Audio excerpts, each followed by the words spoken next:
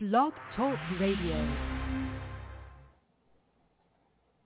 Hi, everybody. This is Janice Malone, host of Film Festival Radio Show, and we have another interview to bring to you. Hopefully, you will enjoy it as much as we did with talking to our guest.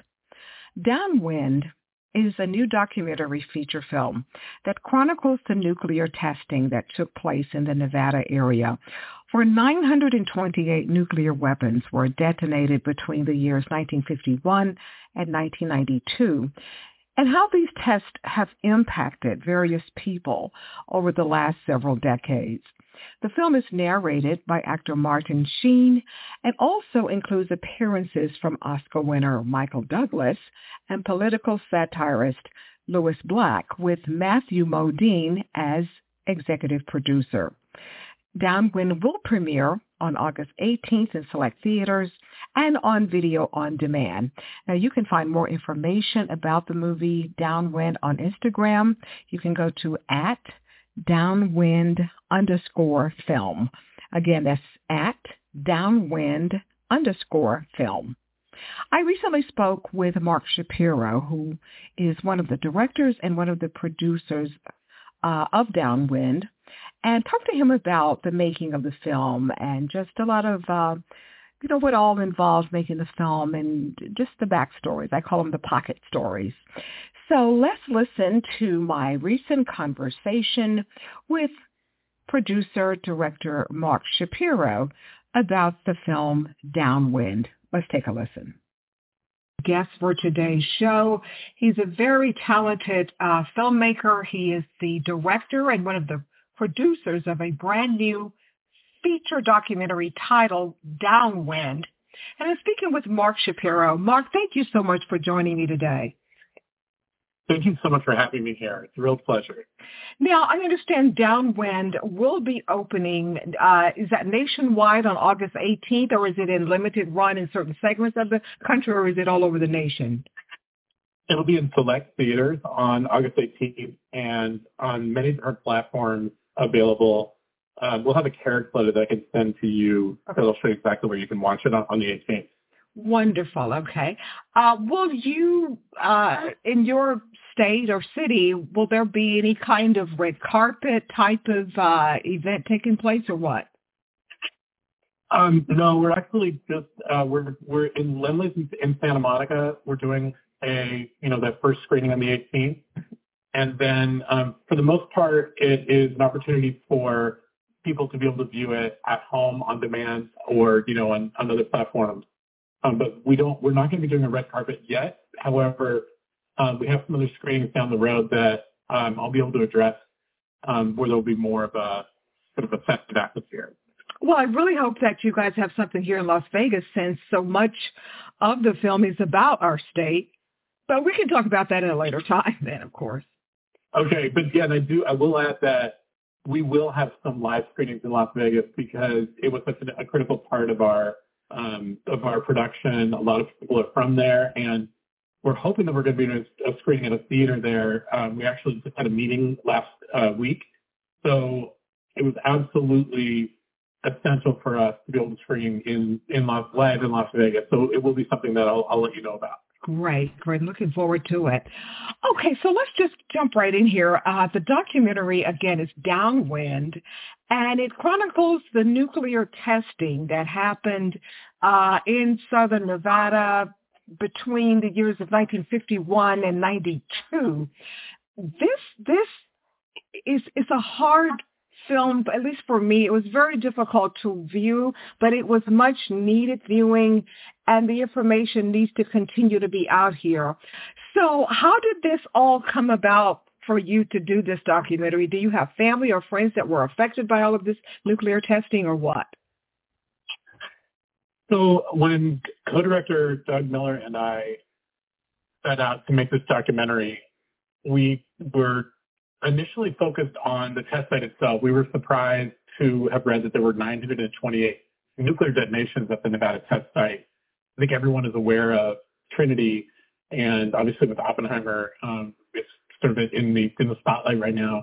But I don't think people were aware that there were several almost 1,000 nuclear weapons detonated in Nevada, that most of them had higher yields than the Trinity explosion in New Mexico.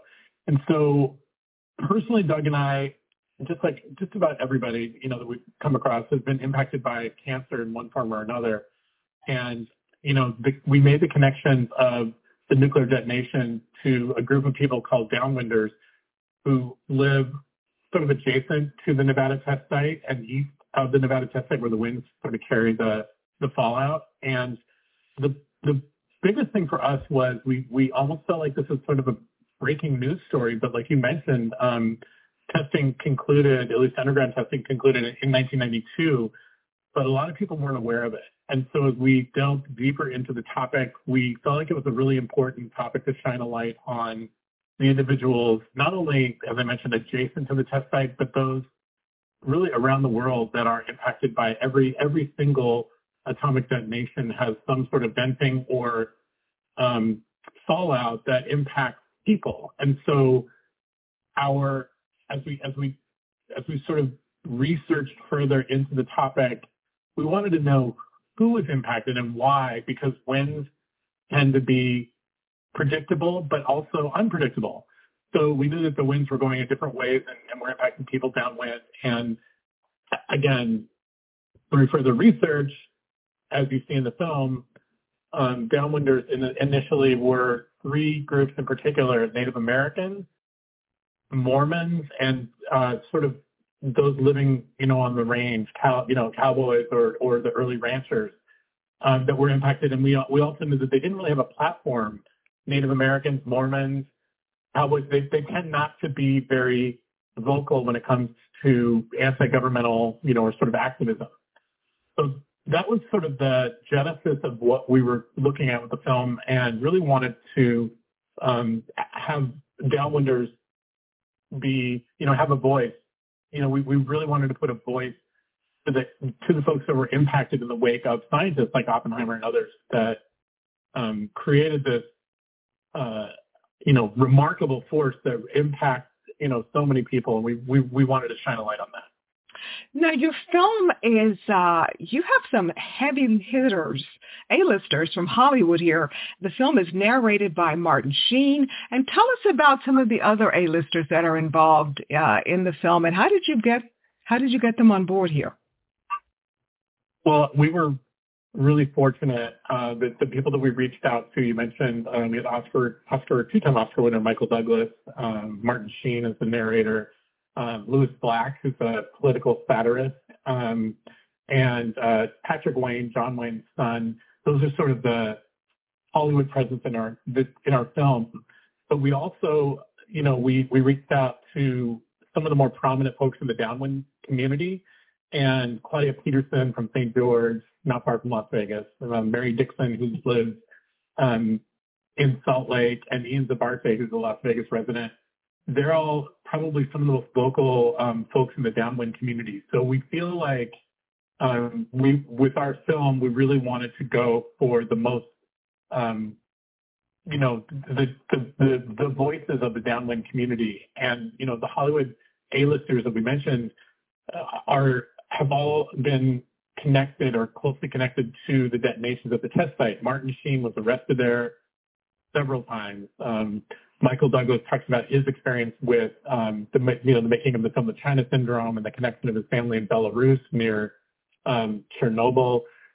And when we approached the folks, not just the Hollywood A-listers, but others, they all, they were all impacted by it. And I think they felt like it was very important to tell the story, tell an accurate story of, like I mentioned, the impact of science. Science is a many-headed beast, right? It's a positive thing, but it's also responsible for, things like nuclear weapons. And so the folks that we approached were very, were really excited to tell their story. They felt it was an important story to tell and to tell it the right way. So we really went for, a film that was really going to tell a truth. And for that truth, we really needed to reach out to significant members of the community who were impacted by nuclear weapons. And by the way, we also spoke with a person that covered the military for the Review Journal in Las Vegas, Keith Rogers. And he was a prominent reporter there for years and years and covered the test site, along with Darwin Morgan, who was the public affairs director for the Nevada test site for years.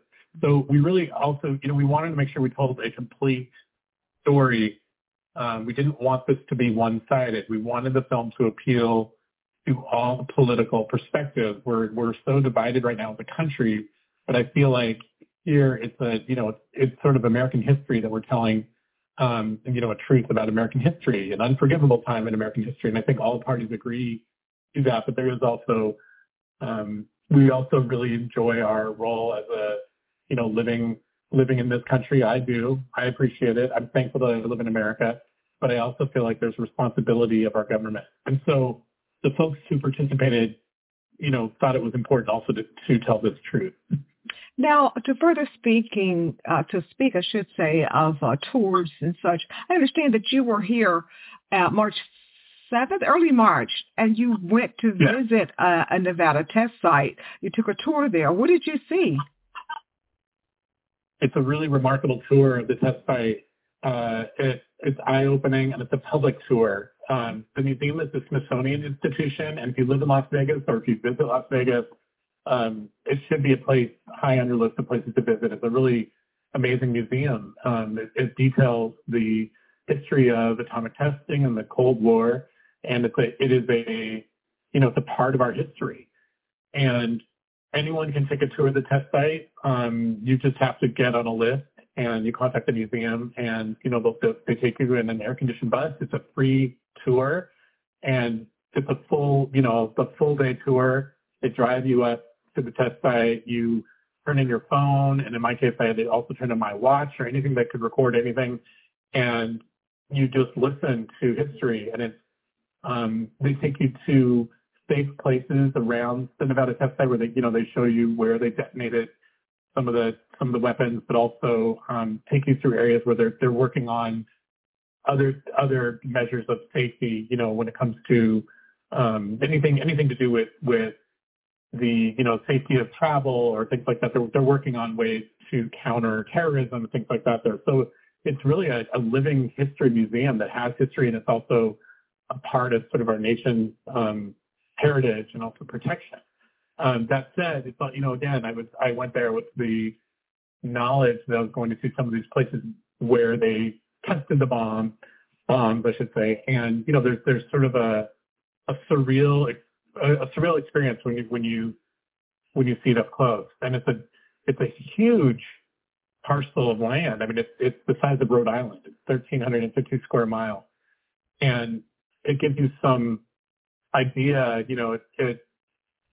It is, you understand why people are patriotic. You understand why people are activists, because it really does connect you with American history.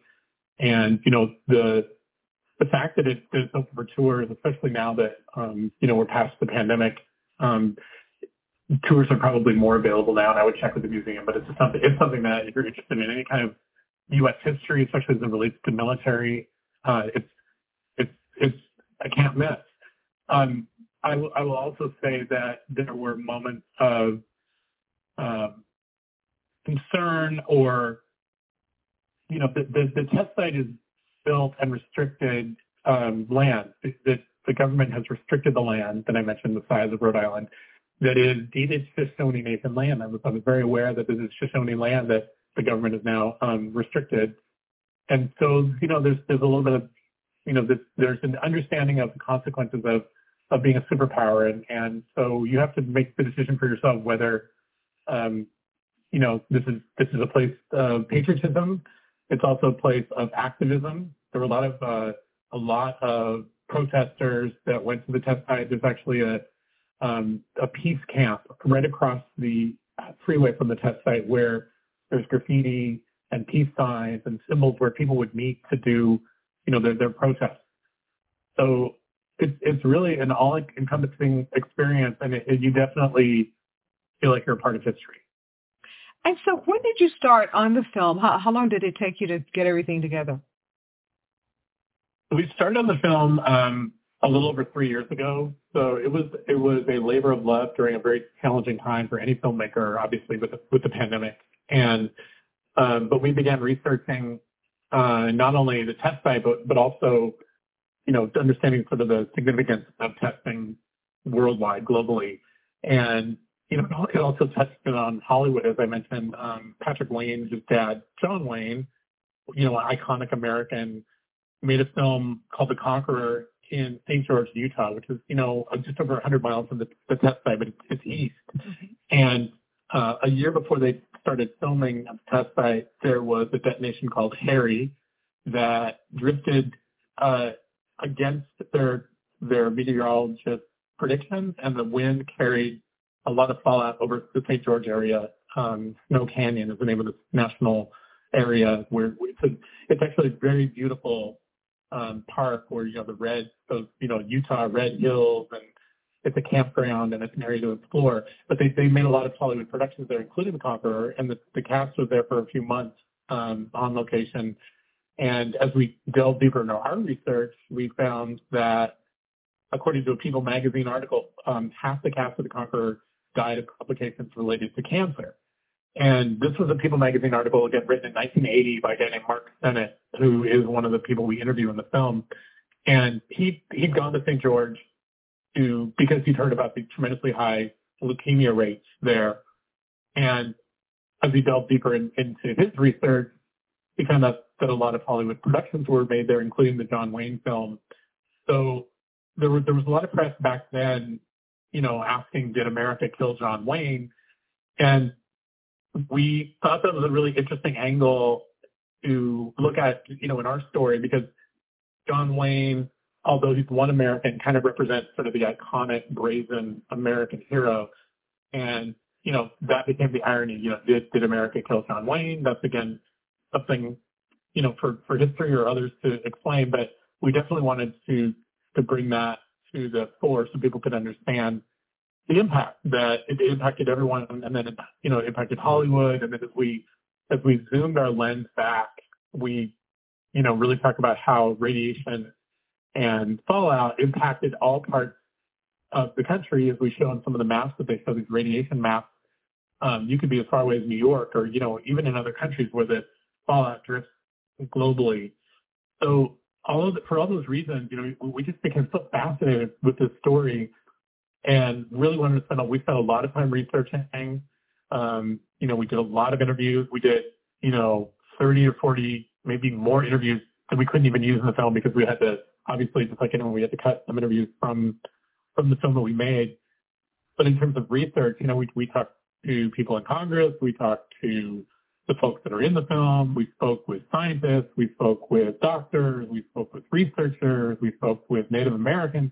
It was just really important for us to get, the full story. And then we had this incredible serendipitous moment where Oppenheimer premiered, before our film. And it really does kind of show the people in the wake of Oppenheimer, and obviously Oppenheimer is a complicated story, as a scientist, and what he built and what he helped build and how it impacted people. And so we look at our story as the people in the wake of Oppenheimer and other scientists, the radiation, the fallout, what goes up comes down.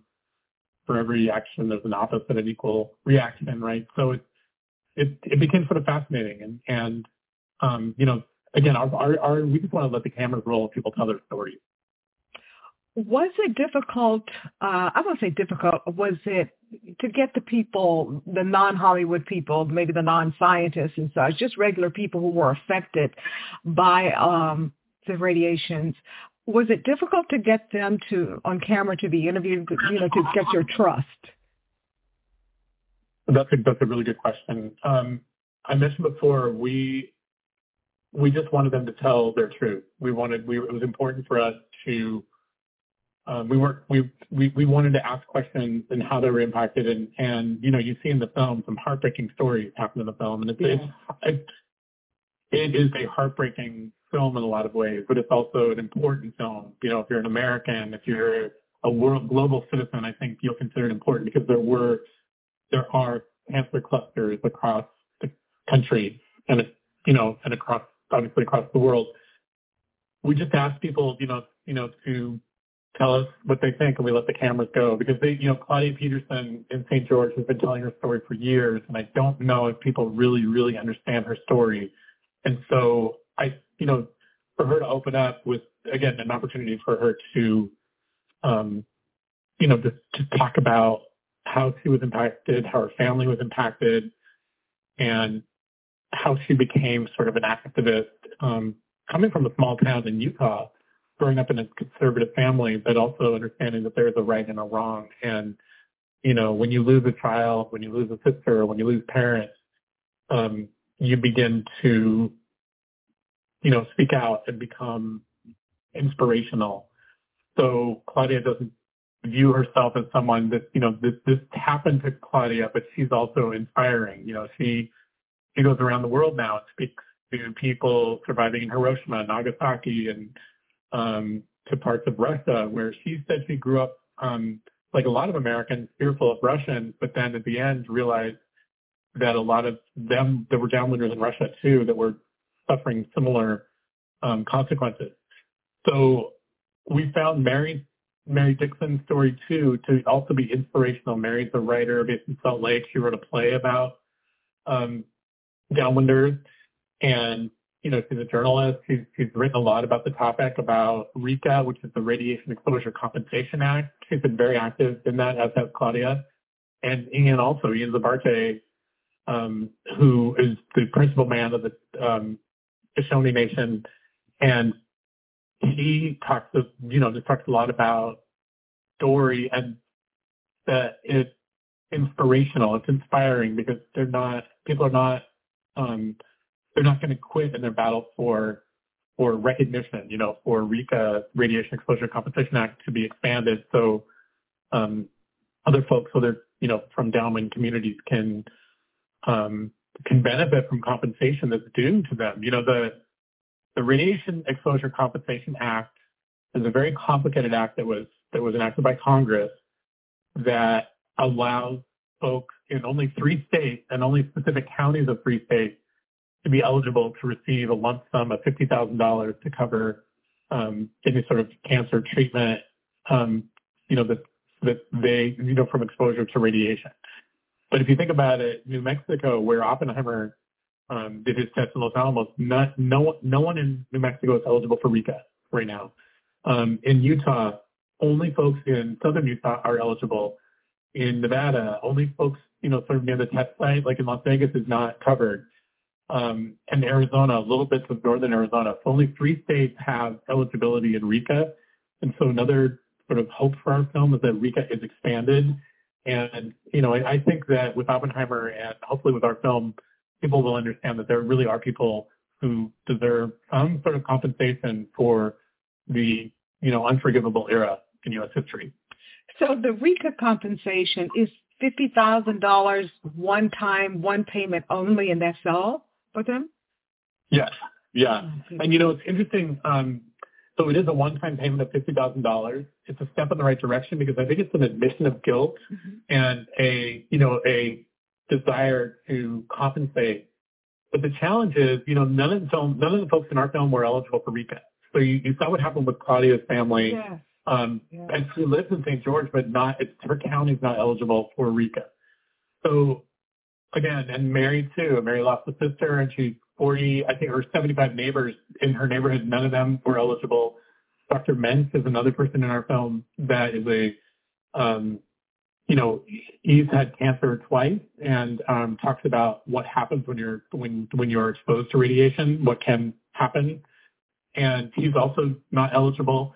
So it's one of those things where, it's a step in the right direction, but $50,000 in today's climate, when we're talking about, you break your arm, you go to the hospital, it's ridiculous how much healthcare costs. And so to get, adequate healthcare for something as debilitating as cancer or other ailments from, known to be plausible from exposure to radiation is definitely, it's not enough. I don't know what price you put on life. It's a very, very challenging topic. A lot of people that are eligible for RICA don't want to accept it because it's almost like, here's a payout for something, but if you've lost someone, or if they're eligible for RICA, in some ways they felt it was insulting even to accept that amount of money because it's, how do you reconcile that? So that's another thing for maybe people in the film to think about.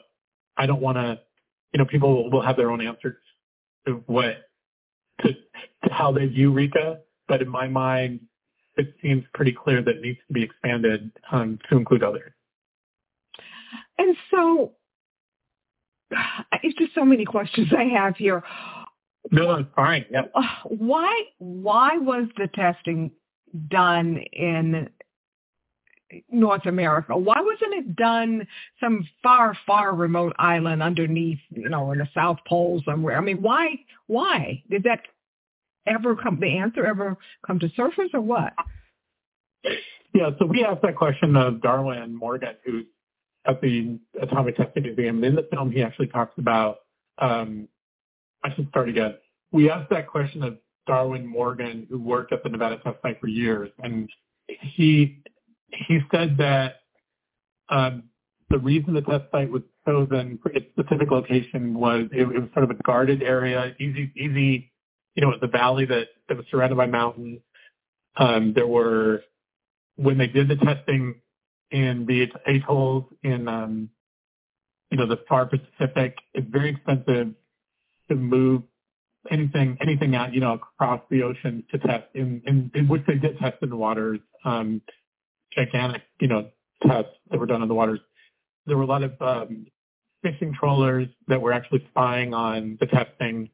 There were, there were reasons of military security as well as financial reasons for why they chose the test site because it was an enclosed valley. It was easy to cordon off and restrict the valley for others. That there weren't people that could spy on what was going on, similar to what they did in New Mexico. And again, moving these tremendous, the machine of nuclear power or nuclear bomb is a significant. There's a lot of machinery and things that need to be shipped to the far Pacific, and it was outrageously expensive for the government, but also security was a big concern. What are the chances, or according to the research and people that you've talked to, what are the chances that something similar to this could happen again? I always think about CERN, but of course that's over in Switzerland. But I mean, what are the odds? What are the odds that testing could resume? Yeah, or similar type of testing, maybe in a more modern capacity, but still dangerous testing. I think it's a really great question. There were politicians in Utah that brought up the fact that, maybe testing is a good idea. I know that Trump had brought it up, the idea that, maybe we resume testing. I think it sort of depends on the climate of the country and whether or not, we can sign these agreements and treaties with other countries or do they fall apart? We're in this world right now that's so shaky and there are so many factors that play into positioning of the superpower, whether you're China, Russia, or the United States. And so that's just a question of, where we feel as a stable nation. And we talk about that a little bit in the film. Keith Rogers, so I really think it's important that I bring him up because he was a Las Vegas-based journalist for years and an amazing person. And he passed away actually before we wrapped production. And his wife, Marion, works also for the newspaper. And Keith talks in this film about, the need for sort of our protection. Is there a need that Russia has its nuclear weapons, China has its nuclear weapons, we have ours, so it is almost a deterrent. So, but there's that question of where do you draw the line? Do you continue testing, or do we all realize that this world is too important? The people of the world are too important. The future of the world is too important. So I do think if I was a betting person in Las Vegas, there's probably the likelihood that the testing could resume again. And I will say this, the test site is still operational. When you go into the test site, they're not doing nuclear testing, but there certainly are scientists in there working. And when you go on the tour, you see people with access who are in there doing things. And mostly it's anti-terrorism and things like that they're working on. But the test site is still restricted. You can't go in there without going through the tour that they take you on. But if you go up to the gates of the test site, which we did several times in Mercury, Nevada, not far from Las Vegas, you'll see a gate and you'll see police cars that guard at the gate. You can't get in. So to me, that says that, there is the potential that they could resume testing.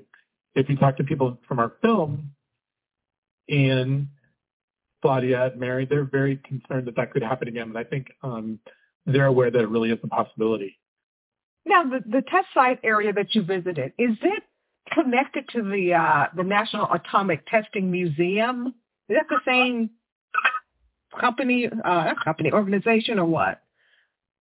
Did you say, is the museum the same organization as the...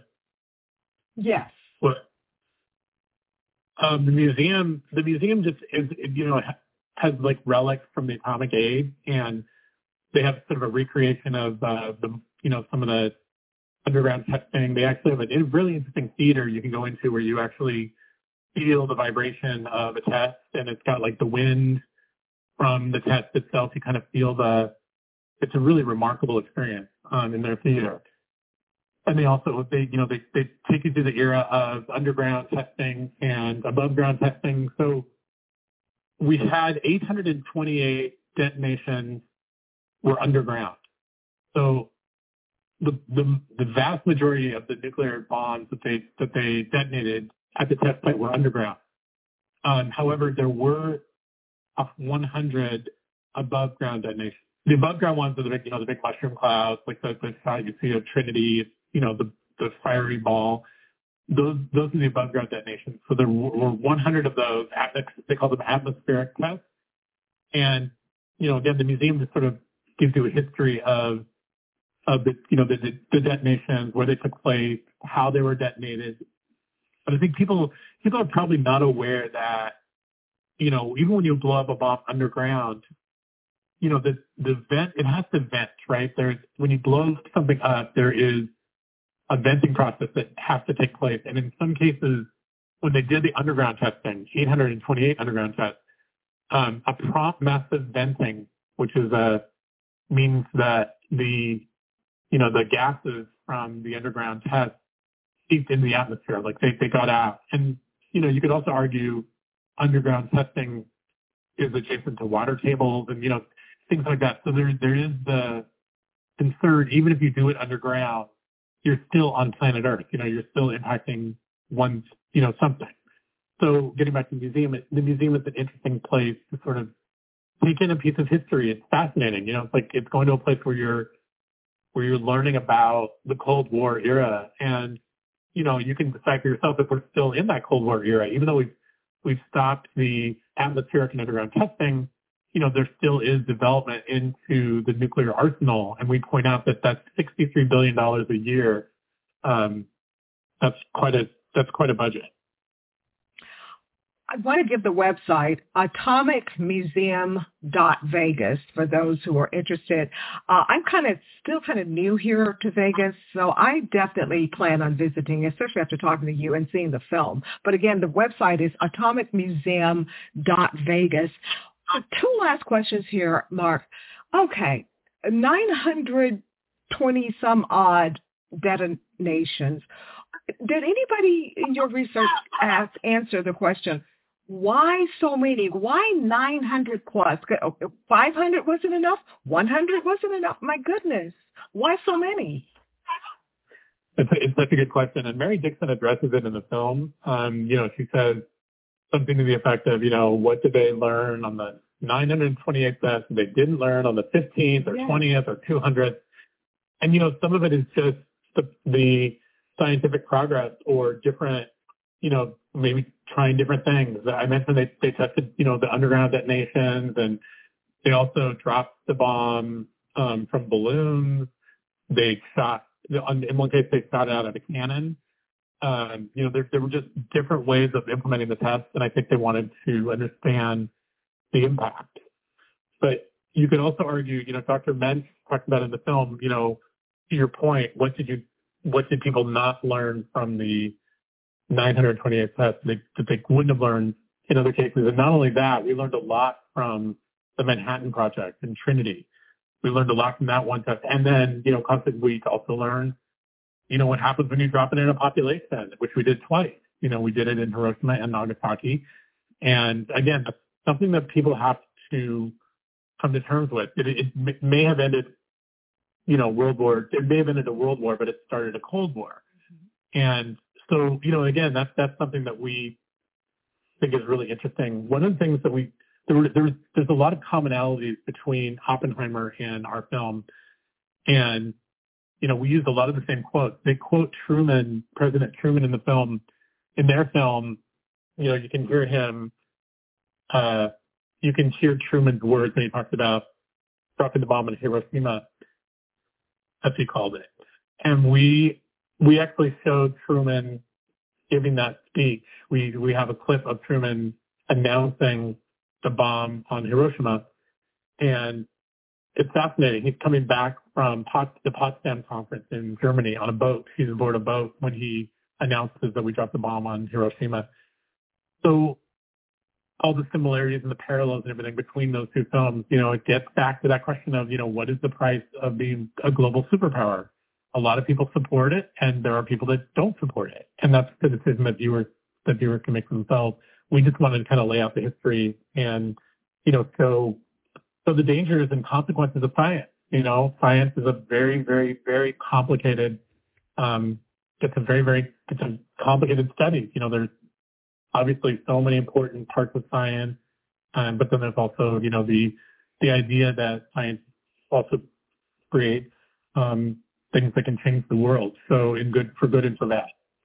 Well, we know that Downwind does not open until August 18th, just a few days away. But since the overwhelming success of Oppenheimer, what is it doing for your film? Is it giving it, getting some early buzz kind of floating over your way, or what?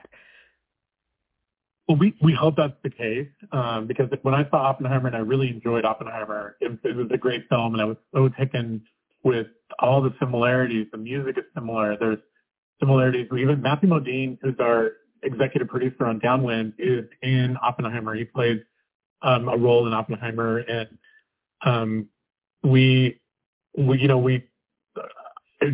timing was just incredible, and like I said, serendipitous. And we hope it does raise awareness. I guess my hope is that as people look at an iconic American like Oppenheimer, that they'll also look at the people that were in the wake, of Oppenheimer and other scientists. As I mentioned,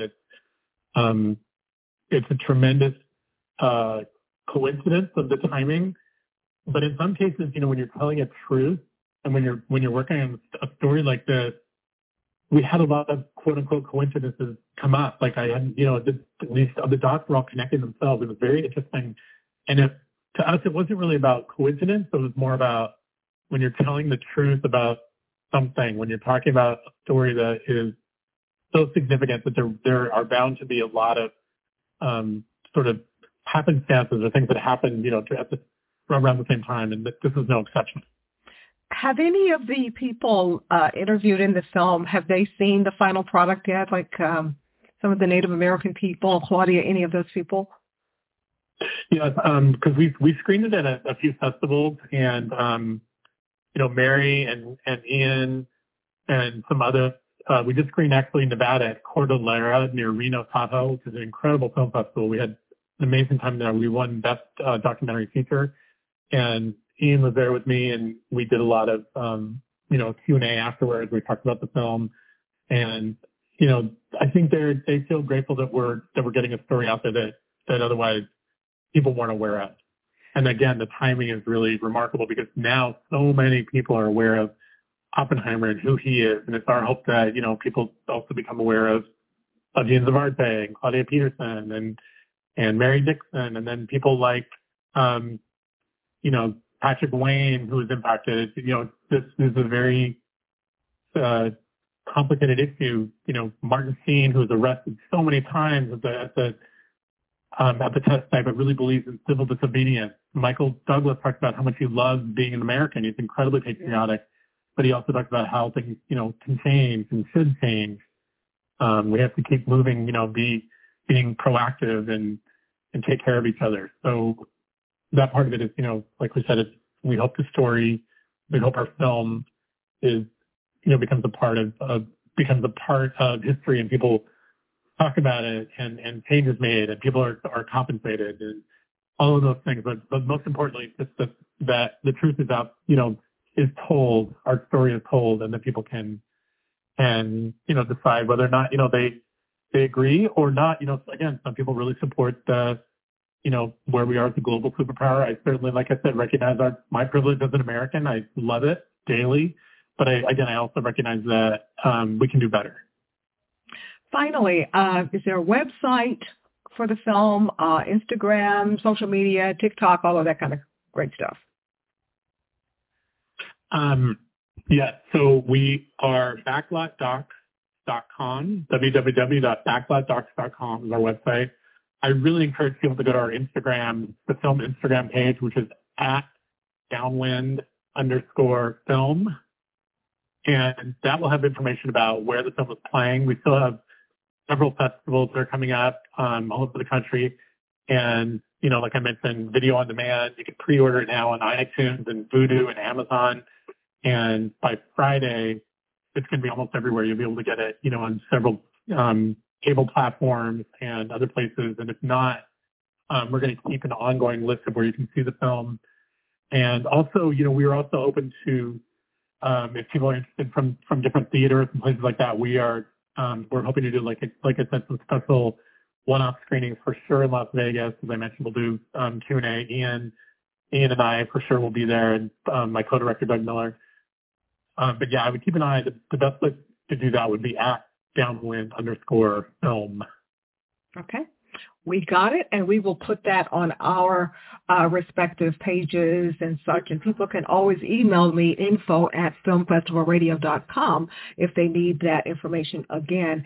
I tell you, Mark, this has been amazing. I always like to ask filmmakers, what's your next project? Have you already started on it yet, or what?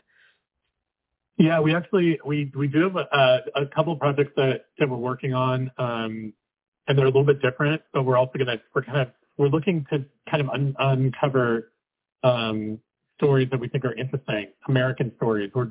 Doug and I we love American history, and so we have a couple things coming up that are a little bit different than Downwind. But on our website, when I can talk about those, we'll definitely talk more about that. But we are, in addition to this film, we're sort of moving forward with the next one. So we're excited for that as well. I'll let you know when that's going to happen. Oh, absolutely. Please let me know.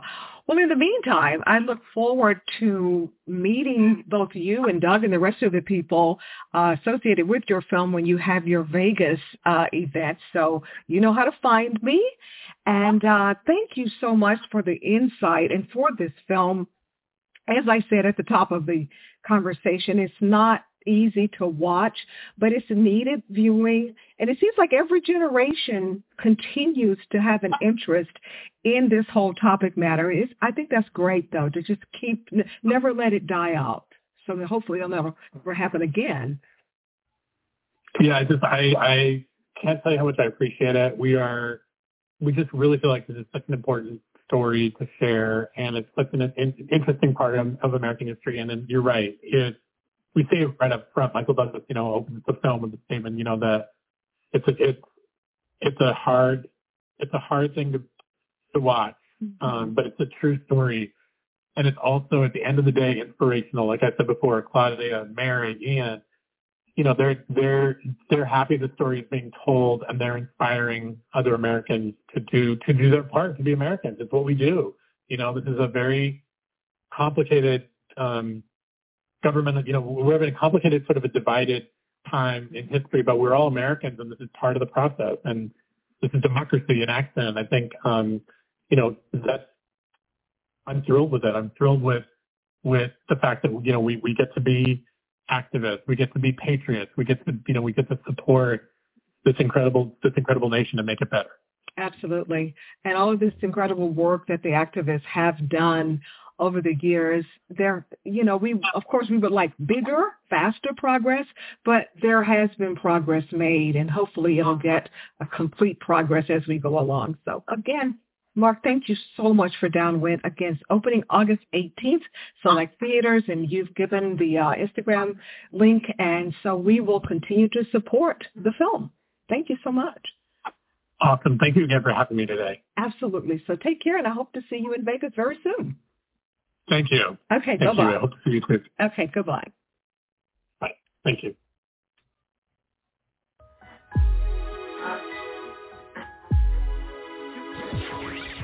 Thank you for listening to another edition of Film Festival Radio with your host, Janice Malone. Be sure to download this and other episodes at filmfestivalradio.com.